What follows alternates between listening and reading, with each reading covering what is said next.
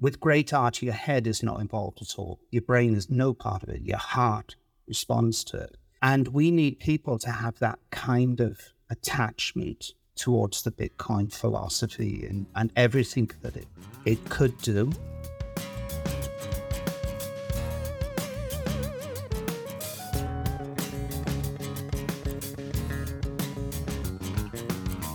This is the Bitcoin Muse, and I'm Clay Enos. This week, I tumble in conversation with Gareth Eckley, a jewelry designer, a gemstone carver, metalsmith, and an inspired Bitcoin artist whose precious art objects can be found at artofsatoshi.com. Gareth and I mine a range of topics, from eliciting emotional responses to art and the molecular structure of opals to the stark dichotomies of modernity and potential new forms of charity. All of it set amidst his ongoing understanding of Bitcoin and polished by his breadth of experience.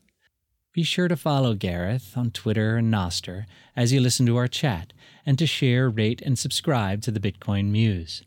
Any support you can show me brightens my day. Please share this podcast with your artist friends, since that's who I'm trying to reach and corral.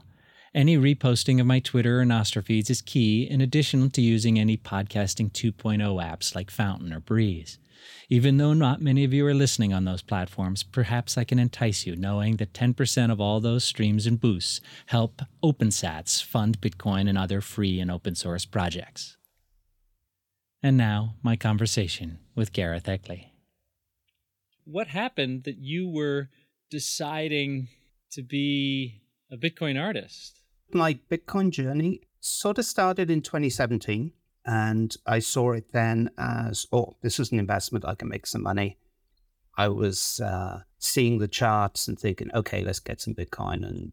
And so I bought in September 2017, and then I was timing it. I was like, okay, we've hit the peak, January 1st I'm out, or January 2nd, whenever the market's open. And then I kind of forgot about it for a year or two, really. And then I started getting interested in it again around the time of the COVID lockdowns. Initially, I was looking at, the people who were promoting, trading or, number go up. And then I started discovering far more interesting conversations out there. So I stumbled across Peter McCormack, What Bitcoin Did, and then listened to some of those. Had my first listen to Michael Saylor, and I was like, oh my God, there's a lot more to this than I was thinking. What I was finding was that I was listening to people, and I was like, this is my tribe. I have almost no one around that I can have these kinds of conversations with. And people just don't want to have these kinds of conversations, these deep conversations about what is art, what is beauty, what kind of society should we have? How can we make the best of what we've got? How can we elevate others, raise others? And I was like, these people are like speaking to me, and I want to speak to them. So I do say in the bio on my website that everybody has something to offer to Bitcoin. I am not a coder. I'm not a mathematician. I'm not an engineer. I've always worked with my hands to craft jewelry, or to cut gemstones, or to carve stones into shapes, patterns, portraits. And that's what I can do. And I realized through listening to quite a few people that there is a value in that. And I think the value is that the way the modern world is now, people need to have a feeling and a connection and an emotional attachment to something, to want it to become, like a cause or something. We're very much a culture that's driven by feelings and emotions and causes and being part of a tribe and a group. That's basically how our modern world is working. If you show the average person the white paper or the code, or you talk about the math or all of this great stuff, they can't get it. They can't grok it. It's not accessible to them. The one thing about art is artists have always been on the vanguard. Like great art basically provokes an emotional reaction in the person that sees it or experiences it if it's a performance thing, or handles it if it's a physical thing. With great art, your head is not involved at all. Your brain is no part of it. Your heart responds to it. And we need people to have that kind of attachment towards the Bitcoin philosophy and everything that it could do, if given a lot of luck and a good world and God willing, and all that kind of stuff. The funny thing is, pretty much my whole life, I've been involved with making beautiful things out of gemstones and gold and creating an emotional attachment with the customer. And jewelry is like the ultimate for this. The first time you make your first engagement ring, you see the fiancée come to me, ask me to design a make-kiss for her, and I'd make it. And you see the moment that goes on her finger, there's an emotional attachment. It's transcended the physical piece. You take that piece to, say, a pawnbroker, and he's just going to look at the scrap value, and there's nothing there. There's no meaning, there's no attachment. But to that person, it's got all the meaning in the world. And so I started doing that work, jewelry designing. And then I discovered portrait work. Portraits are the zenith of personal attachment. There are so few people who can really evaluate if something is a good piece of art or not. But you do a portrait of them or their daughter or their son, they will know in half a second if they love it or they hate it. It's that binary. And with me, I actually carve, for most of my life, probably 27 years now, I've been carving portraits onto gemstones to make modern style cameos. And somebody will send me a picture of, say, their loved one and say, can you carve this portrait onto the stone? I'll wear it around on a necklace around my neck kind of thing. And here are some photos of my daughter or something. And so I would do that, carve that. And then the responses that I would get are that sort of, I cried and my family cried and we saw it and emotional. I've been fortunate enough to be able to make something that creates a profound emotional attachment in a positive way to the people that receive it. And that has given my life a meaning. I'm creating things that will be around in hundreds of years, thousands of years, and they'll still be looked at, and someone might say, oh, no, that's good, I wonder who it is, kind of thing. Hardly anyone gets the opportunity to do that. You're absolutely right. And I can relate to that. As a photographer, you shoot your fair share of weddings. Yeah. And almost every single photograph that is presented has an emotional response, whether it's good or not. Yes. It's kind of a lovely thing. I'll shoot your wedding any day if you're a friend of mine, because I can't make a bad photograph, whereas in any other context, 1 in 1,000 is good or used. You said something at the beginning when you were first going down the rabbit hole and listening to podcasts, and that you couldn't have conversations with people about these things that you cared about. Now, I imagine that much of your work is done alone, or obviously you're working with clients. Yes. You're in your own workshop working. When this new idea, this Bitcoin world starts coming through your ears, there is that desire, right? It's the cliche of wanting to tell everybody about this life-changing thing. But I think it's even more profound for artists because we run with this kind of idealistic, we're making our dreams manifest on some level, right? We're creating things of beauty. So we're in daily contact with beauty. And now we see the ability to bring beauty, to stretch it way outside our workshops. Who were you first talking to when you had to talk? I haven't really talked that much to people because I didn't want to be... most people you talked, I would say, do you know Bitcoin? Do you know about... And it's, it's a scam, or it's this, or it's that. And I was like, I don't want to be the person that gives them financial advice and they go out and they spend all their life savings on this because of what I said to them. And we were at the top of the cycle and, they're at my door with pitchforks 6 months later. So, an understanding that you wouldn't want to give price predictions, or if you did, and we all have some similar story, but more when you realized you needed to make art to support these bigger Bitcoin ideals. You had to go get a domain. Are you doing that yourself? Are you working with your kids? What was the process there? And was there a defining moment that said, I'm going to shift my focus towards Bitcoin objet d'art? I've designed and built my own websites from the start. So my main one, the portrait cameo one, the historical one. From the very start, I was coding out in HTML and getting really excited when CSS came on the scene and trying to figure out how on earth to make that work, and then how to make it work with Microsoft. And it was just like, I am kind of someone, I think because I grew up on a farm. On the farm is like you did everything yourself. So you learn to do everything. If you're fixing a tractor or you're fixing a hydraulics or you're welding this or you're doing this or that. And so I do tend to do things myself. Often I'm doing things that I should be getting someone that was younger, brighter, and more switched on than myself to do for me. No, I know the feeling. I tossed in the towel at CSS. I love that you kept going. Well, I discovered WordPress and themes, and then it's got a lot easier. There was something so delightful about view source and the early HTML and just picking everybody else's code up and putting it into your own. Yes. Anyway, I just want to sort of set the scene. I can see you in your workshop doing these portrait cameos, listening to Svetsky and getting all fired up. Yeah.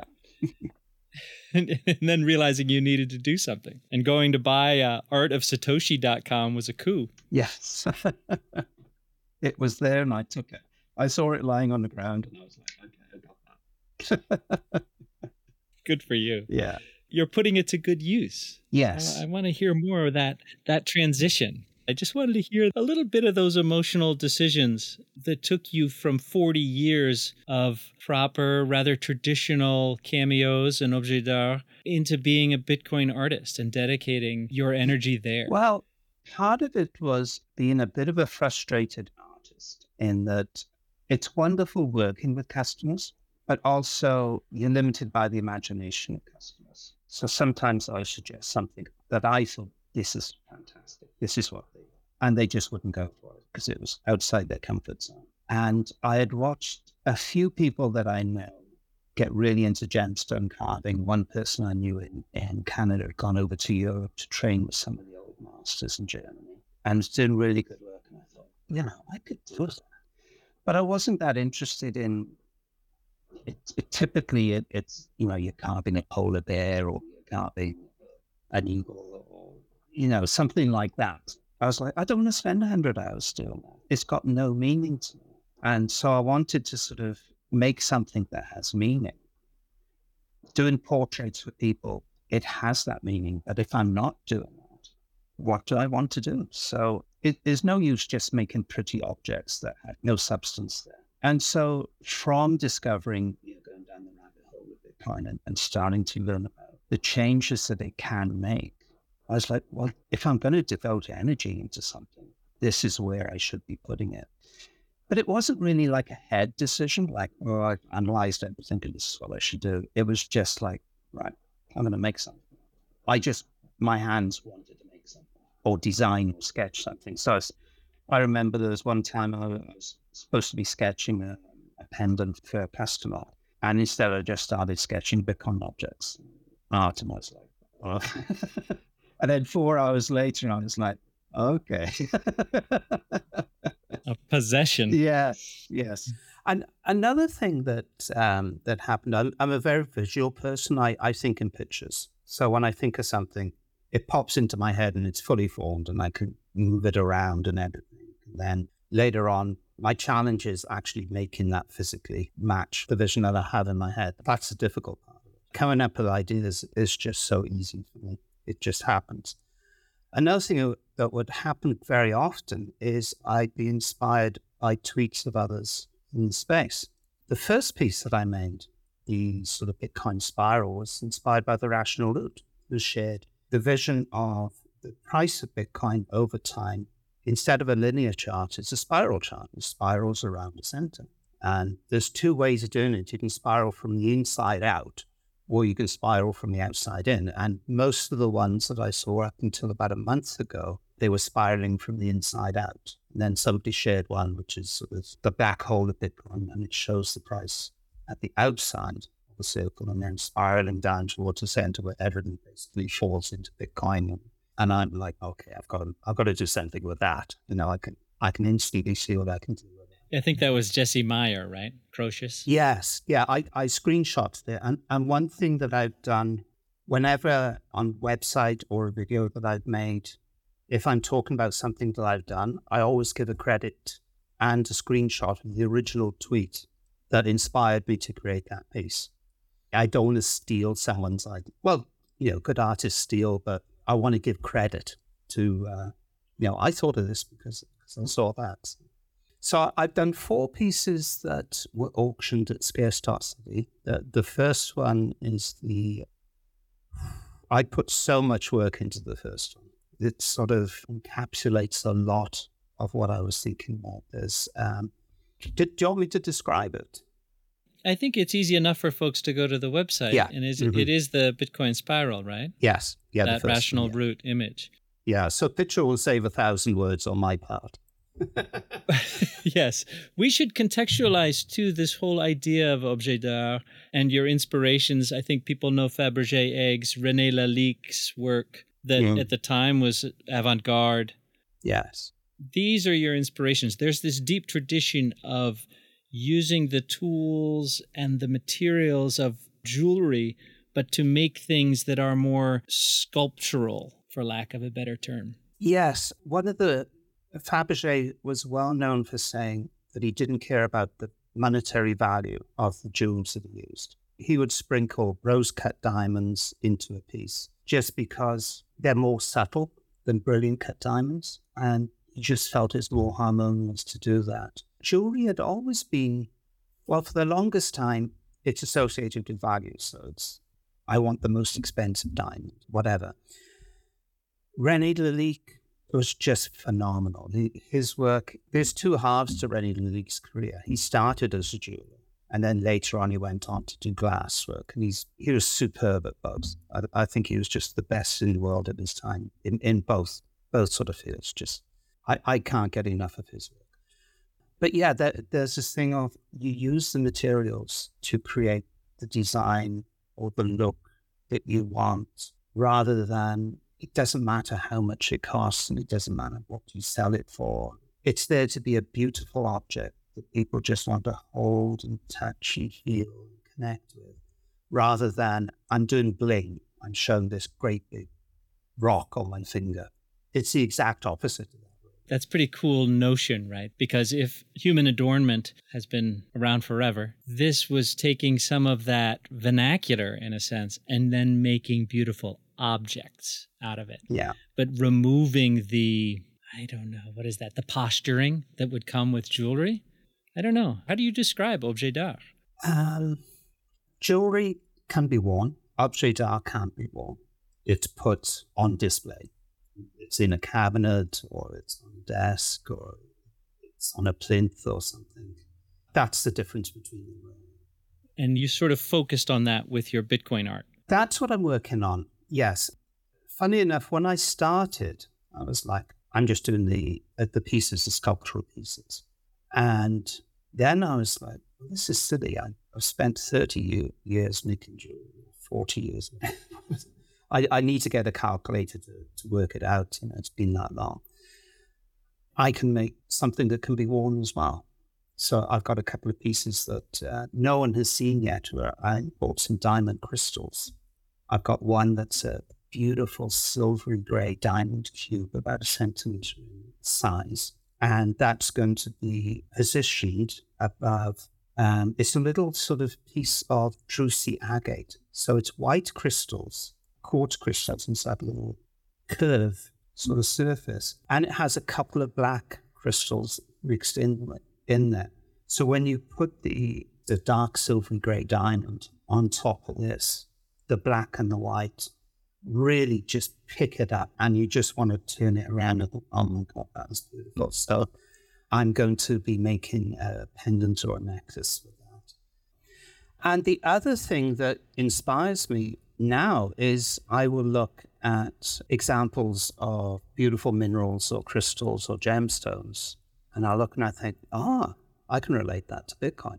One of the examples is rutilated quartz, which is a beautiful stone, which is golden needles of rutile, which is a titanium sort of mineral, grow at the same time as a quartz crystal grows. From the melt liquid in the rock, they kind of grow together. So you get clear, colorless quartz suffused with all these rutile crystals.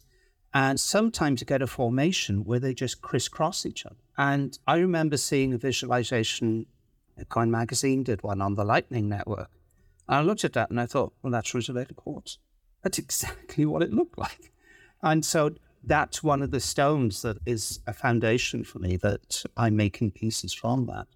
And I've got to talk about opal if you have time. So, yeah, go. I love it. It's really fun to think someone of your experience, 40 years plus, and across this huge domain of very client-driven jewelry or objet d'art, and this massive database of stones in your head.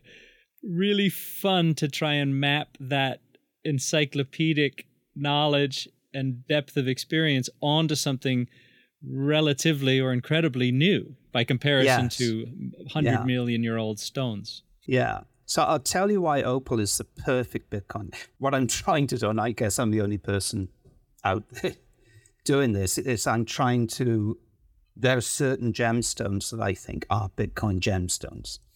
And they're basically opal, citrine quartz, rutilated quartz, diamond, garnet, fluorite, rainbow lattice sunstone from Australia, which is incredibly rare, and then lapis lazuli. And those are the main ones that have aspects of Bitcoin in their nature. Is opal because that's the October stone? Well, it is the October birthstone. But the more important part about opal is opal was a mystery for thousands of years. No one knew how it had its play of color, because opal is one of the commonest minerals out there. It's basically silica. And a lot of opal has a color, or it's a dark gray, but there's no fire in it. There's none of this amazing play of color that precious opal has. And then there's precious opal, which is a completely different stone, which is one of the most spectacular stones in the world, which I fell in love with when I was about 14. Eventually, they had to invent the scanning electron microscope. And then somebody took a look at opal. And when they looked at potch, which is like opal with no play of color, they saw that it was made up of tiny spheres. So when all the spheres are different sizes and not arranged geometrically, you have no play of color. If it's allowed to form over time and it's undisturbed, it'll form layers of spheres and they'll stack on top of each other. But when you get that, an array of light hits the stone, it's refracted by each sphere in turn, which then interacts with the other sphere. And as you turn the piece, the light changes where it is on the stone. So you get different colors coming. So that's how you get the rainbow colors coming into opal. To do this, the spheres have to be identical in size and identically arranged in geometric sort of perfection. And I looked at that, and the first thing I thought was, well, that's a block. Every 10 minutes, the block is made. And it stacks up. If you imagine a whole gigantic block of blocks of Bitcoin and you put a ray of light through it, what would happen? You know, in my head, it's like, oh, that's what opal is doing. So I don't know if people will get that or not, but that's how I see it. They might not have until now, right? This is it's the artist's bane, is to be alone in your ideas until you put it out in the world. Yes, I should probably go and buy some opal right now before other people do. It'll make my aunt happy. It's one of her faves. She's an October baby. Mm-hmm. Well, that's really cool. And another, lapis lazuli is blue by my recollection, right? Yes. How does that relate to Bitcoin? Well, in ancient Egypt, lapis lazuli represented the eternal heavens. So when they looked up at the sky at night, just before it gets really black, you've got that sort of bluey, dark blue color in the sky. Ah, yeah, beautiful. That's what they saw. And the golden flakes, which are actually pyrite crystals, and they kind of show stars against a blue background. So when I see lapis, I instantly think of ancient Egypt and how highly prized it was there. It's like the stone of the gods because of its eternal sort of showing the heavens there. It's also a perfect foil for citrine. The other thing with citrine quartz is if you apply electricity to quartz, you create a vibration. And this is used to power quartz watches. Sure. So basically inside every quartz, there's a wafer of crystal. And it's cut so incredibly thin that the application of electricity from the battery makes it vibrate at a certain frequency. And they take that, run it through gates to halve it each time. And after about 11 gates or so, they get to exactly the correct frequency to drive a second hand, 1 time a second. Well, what more perfect analogy to Bitcoin, using electricity to create time via blocks? Can you have than quartz taking electricity to create time using regular vibration? Yeah, it's really beautiful. It's kind of brings me to this debate of whether Bitcoin is an invention or a discovery. And when you put it into these gemstone terms, it leans towards discovery, doesn't it? Yes, I'm sort of classic with minerals and crystals in that I'm not into the mystical powers, the Reiki kind of crystal energies.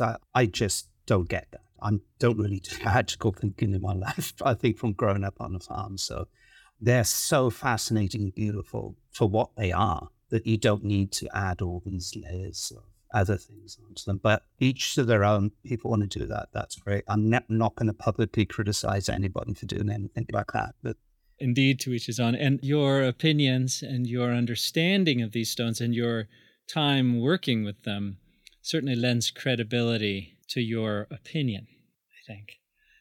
The other gem I forgot to mention is tourmaline. Tourmaline is quite similar to quartz. It's a little bit harder. It's got a property that if you take a crystal of tourmaline and you rub it on your sleeve or something, it'll attract, say, pieces of paper. So it's a fun thing to do. You get some light tissue paper, you cut up into tiny little fragments, sprinkle them on your desk, get a tourmaline crystal, rub it, hold it above, and they'll leap up off the table and come onto the tourmaline crystal and coat. That paper will coat it. And that's, I'm actually using a special type of tourmaline called watermelon tourmaline to create laser eyes. So I've done a carving of Pepe, and I've struggled with Pepe because, my whole life has been trying to make something beautiful. And I really struggle with Pepe is not beautiful. It's all these kinds of things. But I do kind of get the subversive feeling there and the message. And so I've done something that I'm calling an elegant Pepe, or the Zen of Pepe. So I basically got a Pepe carved, and now I'm making a pair of sunglasses for him that are kind of modeled on like John Lennon's glasses. And I found some watercolor tourmaline, and I'm going to be slicing that into two and carve and polish it to make two lenses that will fit over his eyes. And watermelon tourmaline is a lovely pink red in the center with green on the outside. So it looks exactly as if you took a watermelon, sliced it in half. So that's laser eyes. So this Pepe is going to have removable glasses that you can put on. And I think the bridge is going to say HODL on there. And so you'll be able to put that onto Pepe to make him interactive. And I've also got a miniature Panama hat for him and a miniature Texas cowboy hat for him to wear. So just a bit of fun, because I think humor is so effective as a way of getting an emotional attachment happening. That piece sort of stands out because, as you said, Pepe isn't your classically beautiful content. Yes. And beauty is the thing that you have been immersed in for 40 years. Yeah. And still guides you. I'd be curious of your opinion of the role beauty plays today for us as a culture, and how you see it playing out in culture. Yeah. Well, I think if you look at architecture and modern art, they kind of rejected beauty a long time ago as something archaic, or they wanted to move away from it. And every movement has to do this thing of breaking from the previous generation. But they've kind of moved it down now, with the scatological kind of art that you see out there, piles of poo and stuff like that. Where the only emotion when you see that you could possibly have is shock and disgust. And if disgust is the emotion you're going for, you've gone all the way down the hierarchy of emotions that you could trigger, from positive emotions down to really negative emotions.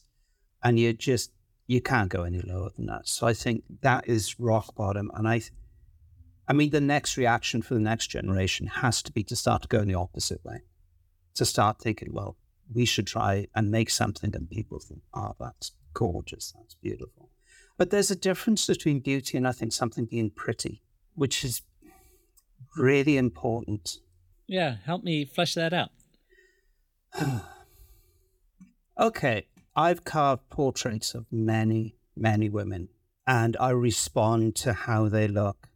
And you see this inner beauty that they have. I remember doing a portrait of someone for her 80th birthday, and you have to put in every wrinkle, every laugh line, every fold, everything that's there. And that's beautiful. She's beautiful to me. It's real, it's honest. Now, if you look at, say somebody who's done an Instagram filter to make themselves look AI kind of perfect, I look at that and I'm left completely cold. She's pretty, but there's no beauty there because it's not real. It's not honest. It isn't raw. You don't see a real person. I'd rather see what she looks like without the filter. And beauty doesn't have to be pretty. It can just be something that's honest and raw. You know, the most beautiful thing I ever saw in my life was my first son being born, and then my second son being born. And they didn't look very pretty at the time.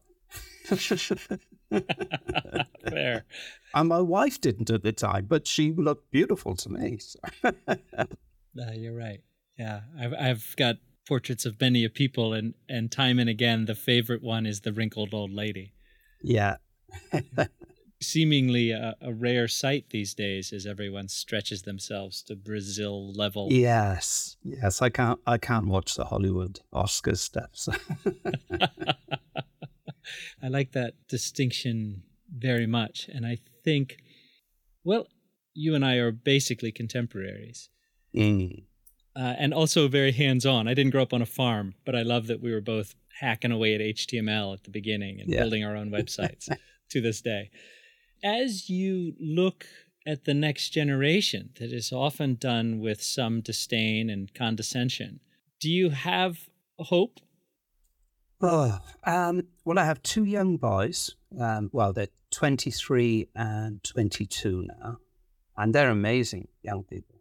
And so I certainly have hope with them. And, hopefully we've raised them as well as we could, or I've instilled. We're unusual in that my wife and I have been together their whole lives, and for a few years before they were born. So she's an amazing, creative person and a great mother. And I tried to do, the sort of the male kind of guidance and role model there. But one of the things that's been very important to me is I've tried to stay curious my whole life.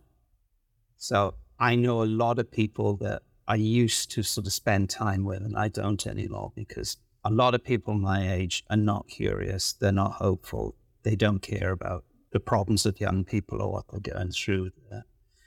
They're watching politics all the time, and they're wrapped up in A against B or C against D or whatever, and I just find that company sort of, we've almost got these two binary futures. We've got this dystopian sort of Minority Report kind of, 1984 plus Brave New World plus the Hunger Games, or we've got the individual and the decentralization, and which Bitcoin is a leading example of. But I think that individual and decentralization is more powerful.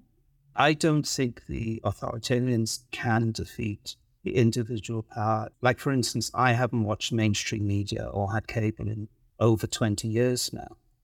And occasionally when I'm at someone's place and they've got it on and commercials come on, I'm like, who watch this? Why? Why are you doing this? No, it's horribly distracting God, stuff. It's like there aren't enough hours in the day to learn new things. And although having said that, there are some things that I'm finding really difficult. Like it took me forever to figure out how to get onto Nostr. And I did manage to set up my own Bitcoin node, But some of the wallet stuff is just like, oh, I ask my son, okay, and to him it's just like water. It's like air that he breathes. He can just do it like that. And I'm struggling to figure this out or that out. I really admire your curiosity and your initiative. And again, I feel like very much like you're a kindred spirit out there. Even in your bio, when you spoke of not being a coder, I have a similar thing in mind for this website. Yes. So it's fun to see a reflection. And so that hopefulness for your own family and this dichotomy that sits in front of us, how about as we look creatively towards not just your own endeavor, but towards these future generations as they embrace a creative life, or those who do? Do you believe that beauty will reemerge, that it will start to be privileged? It's hard to think about that because now we've got the whole AI thing. So if you're an artist, are you going to spend hundreds of hours toiling away at something, or are you going? What is an artist now? Is an artist going to be someone who can craft the best prompt to create the best, most beautiful or amazing thing? That's an art form I never saw coming up, but it might be that there are people there who basically, you toil away doing this or that, but I work on creating the best prompts to create the best art. So I work my hands, and that's what I'll do, and I'll keep doing that till I drop, basically, or my hands don't work anymore, or my eyes don't work, or whatever. I think people will find a way, and they'll find a way using the tools that are available. If the great artists from the past were around now, would they be painting on canvas, or would they be using AI to create something? You use what you've got, basically. Yeah, I think so. Photography, I had this conversation with Hack Zero, was a new technology and was dismissed because it was like a cheat to rendering the world, that prior to photography's invention, you needed to know how to paint or sculpt or do something, right? And so it was thrown to the wayside, but of course, a century later, it's embraced fully as a fine art in certain circumstances. I wonder what the place of AI prompted art will be. I call them beauty engines, but I might have to modify that term because maybe it's pretty engines. I don't know. That's my feeling about them, is they don't seem real. Yeah, and maybe that could be just us being curmudgeons. No, they're pretty images, but they're not real. Yeah, they're not real, and yet Bitcoin's not real, right? I mean, if we're going to just sort of be short about it, and yet it's profoundly transformative for humanity if it works, as it works. I'm an optimist. Yeah. And so I think we are going to be awash in beautiful or pretty things, but I think we'll still value the 100 hours you've spent at the bench. Yeah. That will still take precedence in terms of what we value. Well, I think... Feel free to argue, by the way. This doesn't have to be friendly. No, there's one thing... do you know the work of Rothko? Of course. Yeah. And do you like Rothko, or do you not like him? I will say that I appreciate it, but I wouldn't go out of my way to see his work in a museum. Yes. See, I'm the opposite, sort of. I need to see something in person in front of me. And if it starts causing an emotional reaction in me, like my heart is like beating or the skin's crawling or something, you know how things go up the back of your neck? Sure. Then I know, okay, that's great art. And you can't tell that from a picture on a screen, an image. This is a photograph of a Rothko. In art college, I argued that it was crap.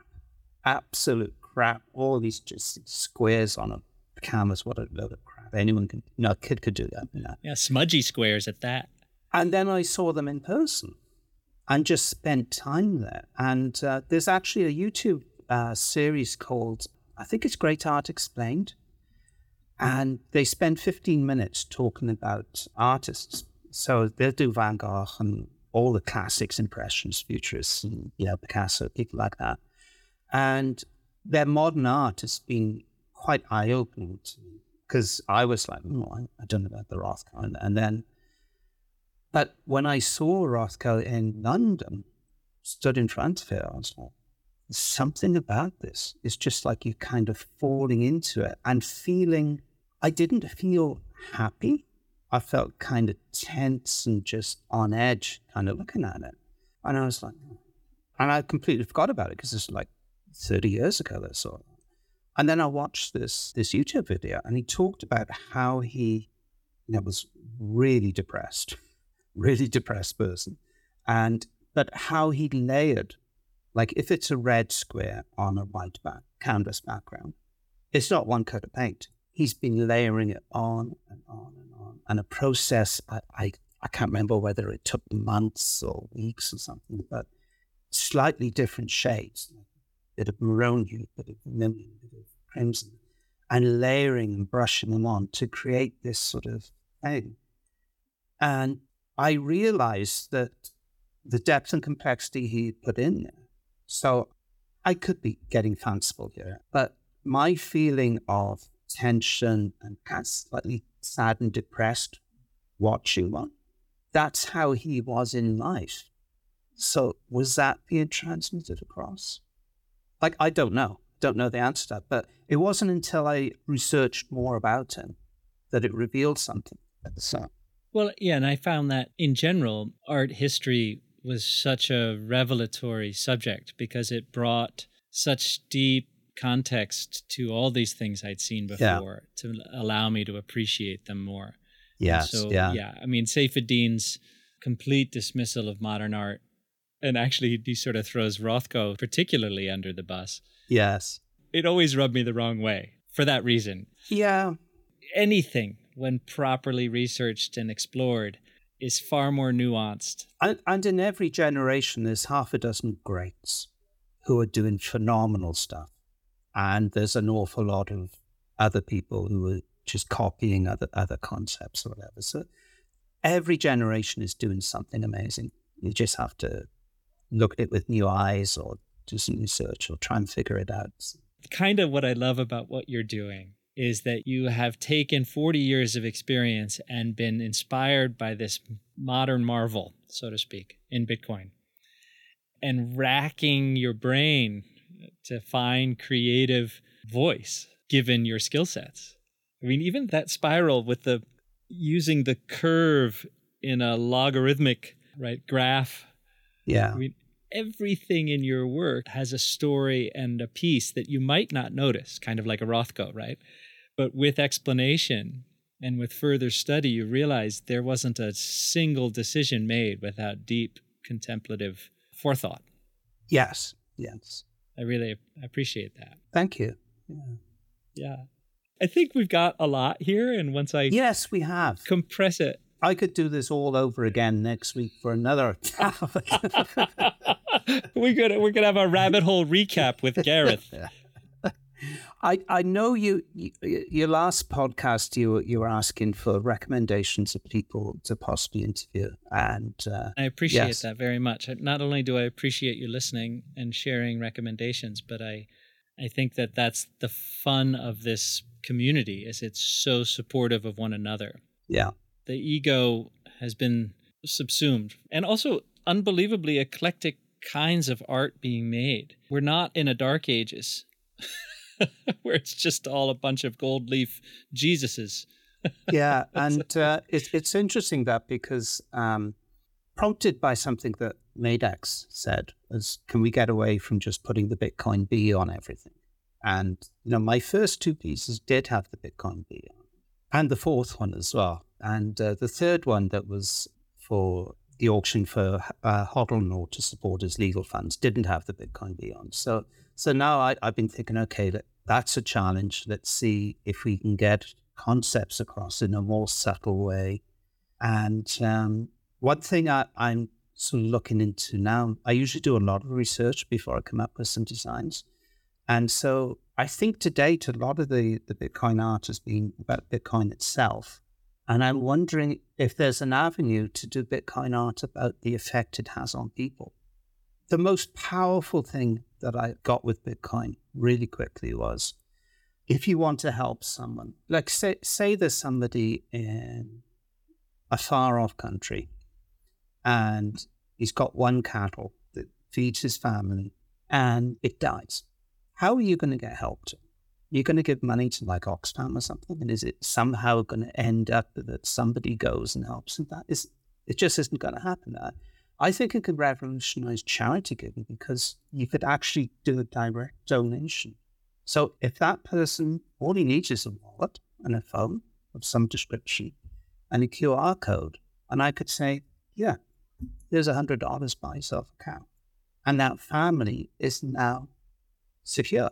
That's something I think is so transformative. And I haven't seen it talked about very much. And that's a gigantic use case for Bitcoin that is just crying out to be promoted more. I remember what Bitcoin did. Peter did a thing in El Salvador, and he did a piece focusing on this men's sort of support group for people who'd had really difficult problems, and talking about how much, they need this support and that support. And then I was like, okay, in the closing credits, is he going to give their name so that I could help them? Do they have contact information for them? Can I give them $100 or something? Or can I say to people on Twitter, let's help these people and try and get 10 or 20 people to give them money? And he didn't put any contact information on. And I thought, from now on, people need to do that. If they've gone in and they've filmed people struggling, also put in, if you want to help this person, here's their wallet, here's their address, send them some sats or something. That should be in everything from now on. I agree. I think Aubrey just did a beautiful piece about some surf school in South Africa. Yeah. And of course had the addresses, and yes, you couldn't. That's good. You couldn't not watch that 11-minute documentary and throw some sats their way. I think it's a big mistake to do coverage of people and not put in a way to help them. Because we can now. Yeah, of course, we really can. And it is beautiful. I helped a friend who's a filmmaker in the Democratic Republic of Congo, and an opportunity of a lifetime presented itself, and it would have been impossible to try and send him dollars. Yeah. For Bitcoin. Bloop. Western Union or something. Oh, God. I had to repay somebody there once, and an accidental hotel bill or something, and it was a month and a half and whatever. That's the legacy system. Bitcoin fixes that. Yeah. And as you were alluding to, creatively, to explore those themes of transformation, of hope, of direct charity, artistically, I think is going to be a new domain for folks. And we're going to have to, though, reignite the metaphorical mind of the viewer. Because I think we've been kind of bombarded, whether it's the TikTok generation or whatever, to look at an old painting and know that it was speaking metaphorically. I think because these ideas are so profound, these ideas like beauty or love, those require an allegorical mind, and that's been somewhat lost. So we're going to have to rekindle that too. And the arts are a good way to do it. Yes. The other thing I think with direct charity, just while it's top of mind, sure, is it's a way for us who are thinking different to be the change that we want to make in the world. So we're actively seeking out people we can help. And, I'm not rich by any stretch of imagination, but $100 in certain places is life-changing. It contrasts with the sort of, the fiat world or wherever it's from. Well, the government needs to help those people. Or, this charity needs to go in and help those people. I'll give them $100 and hopefully some of it will filter through. It's passive. You do it once, you forget about it. You're not involved. You have no idea what they've done with your money, whether it gets there, whether it's stolen or given in bonuses or, a nice party or something. And so it's a way to fight the sense of helplessness that the current world has, where people just feel like it doesn't matter what I do. But it actually does. It only takes 3% of the population to say, no, I'm going to do things a different way. For change to start to happen. That's right. I'm a hodler, but I'll give that Bitcoin up for a good cause in a heartbeat. If we are part of that 3%, then so be it. I think we'll see more of it. I think it's in the human spirit to be generous. Yes. But we know we're cynics too because of a century of fiat nonsense. And also, at the moment, you're generous to people that you relate to. And at the moment, that can be as simple as, what was your position on the vaccine or who you're going to vote for. So you're not going to give any charity to someone who's, the wrong side of those arguments, instead of just seeing people as, at the end of the day, we're all struggling and we're all trying to do our best, and we all want to do our best for our families and all that kind of thing. And yeah, the most wonderful thing I think in the last couple of years, thinking about the Bitcoin thing, which I hadn't thought about before now, is, I grew up in Wales in the UK, and it was a very very homogenous kind of society. Everybody was white. Everybody went to chapel or church. Then I went to London and I met a lot more people and expanded out. Then I moved to Vancouver and that expanded again. But in the last 2 years, I'm interested in listening to people from countries I never even thought of, in Latin America, in Central America, and people in Africa, like Ray Youssef. And, I follow everything he comes out with. Oh my God, this is interesting, And one of the best things about Bitcoin is it doesn't matter what country you're born in, what you look like, your skin color, or male, female, whatever. If you're saying something interesting, then people are going to listen to you. Yeah. I don't know if we've had that before. And we don't know how powerful that's going to be long term. You're right. And I think combined with something like Nostr, Bitcoin and Nostr, and we've got the foundation of a brave and beautiful new world. Yes. I'll have to figure out Nostr. I am on it. I just haven't posted anything yet. So.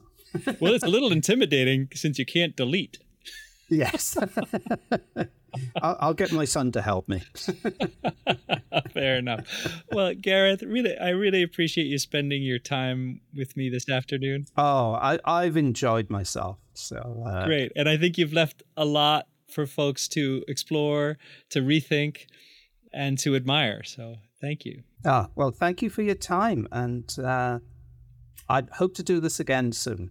All right. We'll be in touch. And you're my second artist from Wales, you and Rebel.